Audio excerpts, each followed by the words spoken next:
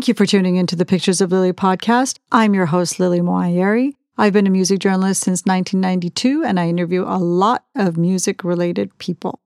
This podcast is about my experience behind the story, my experience doing the interviews, just to give you a snapshot of what it's like on the other side of the digital recorder. Pictures of Lily.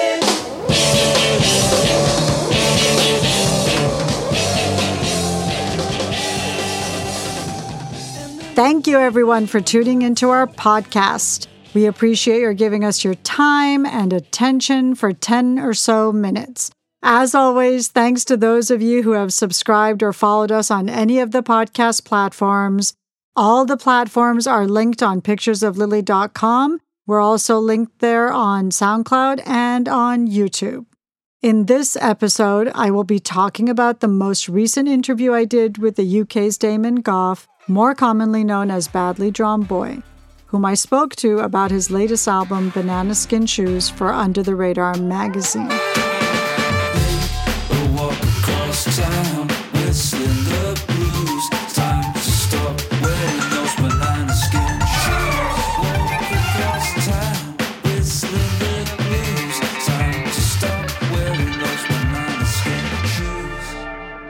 Here are a few snapshots of my experience interviewing Badly Drawn Boy over the years.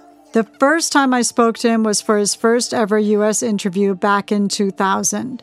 This was for his debut album, the critically acclaimed The Hour of the Bewilderbeast. This was the album he won the UK's coveted Mercury Prize for, and I spoke to him for my first piece for The Fader, which, at the time, was a brand new publication. We were on the phone for hours, and I learned a lot about his music trajectory. While it seemed he came out of nowhere, he had been working on music for 10 years. He had guested on the first Uncle album and put out 2 EPs on his own label, Twisted Nerve. Then he went to record at Radiohead Studio in Oxford, England, and then things finally took off.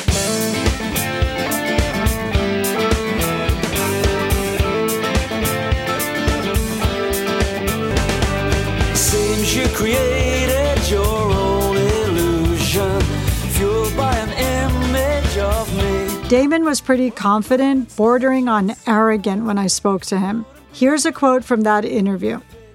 "The translation between England and America has been lost recently. Do well in America and you can't get arrested in the UK. By the same token, there are bands that are doing really well here in the UK and America doesn't know they exist. This bullshit about strategy and formula to break an artist, all it takes is for one person to hear a song. I'll be that glue that will bring it all back together. It's not about geography or where you're from. It's about where you want to take your life. I'm somebody that sticks to what I've done, whether people knew about me or not. I'm still doing what I do. I've still maintained my path. I knew 5-6 years ago my music, whether anyone heard it or not, was what I was going to do. Now that I've got a bit of a platform for it, I'm totally going to use it and abuse it and do exactly what I want." I've been pissing in the wind.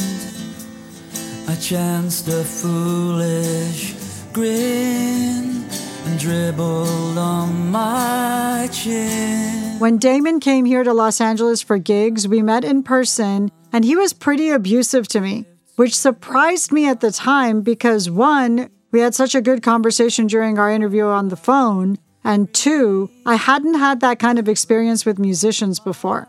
Fast forward 10 years to 2010, and we came together for another interview for his album, It's What I'm Thinking Part 1. By this point, Damon had had 7 albums, plus soundtracks, including his popular one for About a Boy. We had a similarly lengthy conversation to what we had 10 years prior, but this time he was a lot more humble and he actually acknowledged that he was horrible to me in person and he apologized for it, which I was not expecting.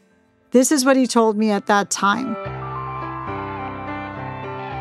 "My whole life, I've been completely wrong about almost everything from the beginning. You learn about yourself from the way other people see you. Being in the public eye exaggerates all of that. You see yourself a lot more than you normally would."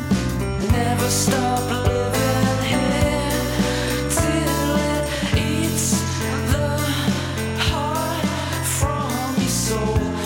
When he came into town then, he played 2 nights at the Troubadour, and I went the first night, and he invited me for the second night. By the time I got there the second night, he had gotten into an abusive scenario with the audience, which was shocking, really. And then he saw me in the crowd and called me by name, and at that point, he hadn't won anyone over with his behavior, and I didn't want to be known as a friend of his. He did apologize to the crowd, but we had to hear about it repeatedly after the show. Is this a dream? It's like a disease that we are catching asleep. Invisible dream. Another fast forward to another 10 years to this year when I spoke to Damon for the 3rd time. For the last decade, I just assumed he had been releasing music and I just wasn't aware of it. It was only when I was preparing for the interview that I realized he's been completely silent, barring a soundtrack in 2012. So of course we had to talk about why that was the case. Damon was even more humble than last time and certainly more self-aware. He's gone through a lot in the last 10 years. His marriage breaking up, alcoholism. He was diagnosed with Crohn's disease and diabetes and had to have both hips replaced. He had financial issues from an investment gone wrong and went bankrupt. All of this was hindering him getting on with music, and the longer it took, the easier it was not to do music. But he met someone new, and now he's remarried with a young son. This is his 3rd child, and he's sober, and he's healthy, and he's on steady financial footing. Everything he's been through has given him a lot of great material for Banana Skin Shoes, which is his most honest and personal work yet. This is what he told me about that.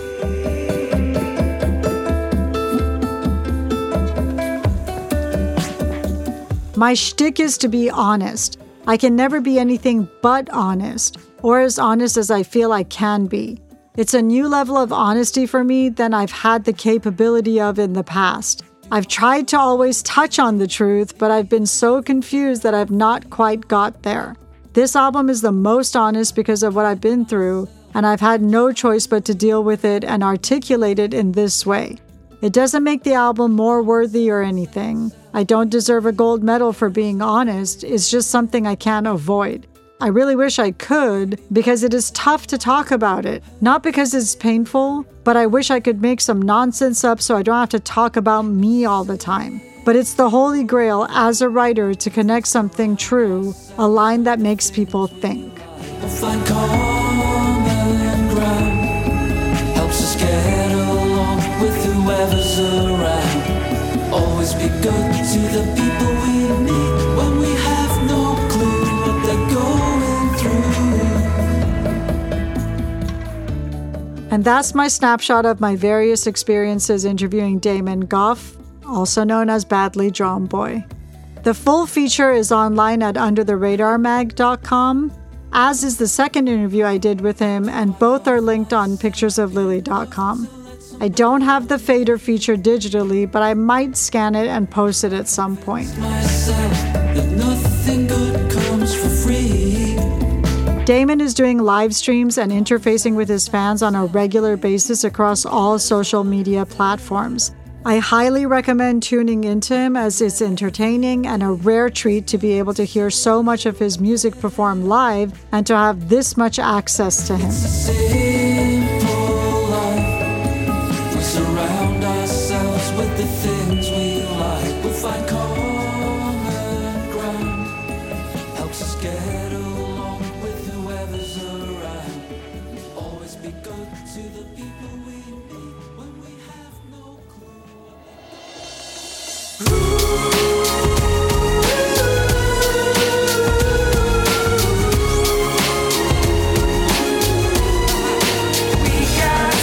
In the next episode, I'm going to go a little further back in time, all the way to last October and my interview with Illenium, whom I spoke to for DJ Mag North America at the time of the release of his 3rd studio album, Ascend.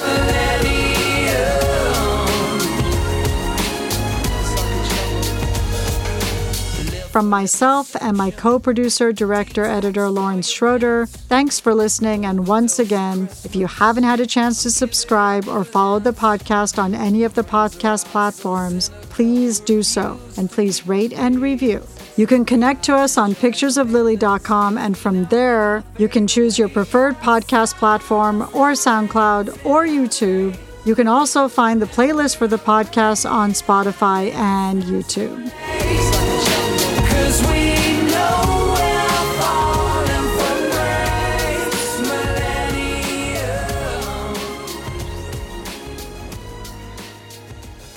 As always, thanks for listening. Pictures of Lily.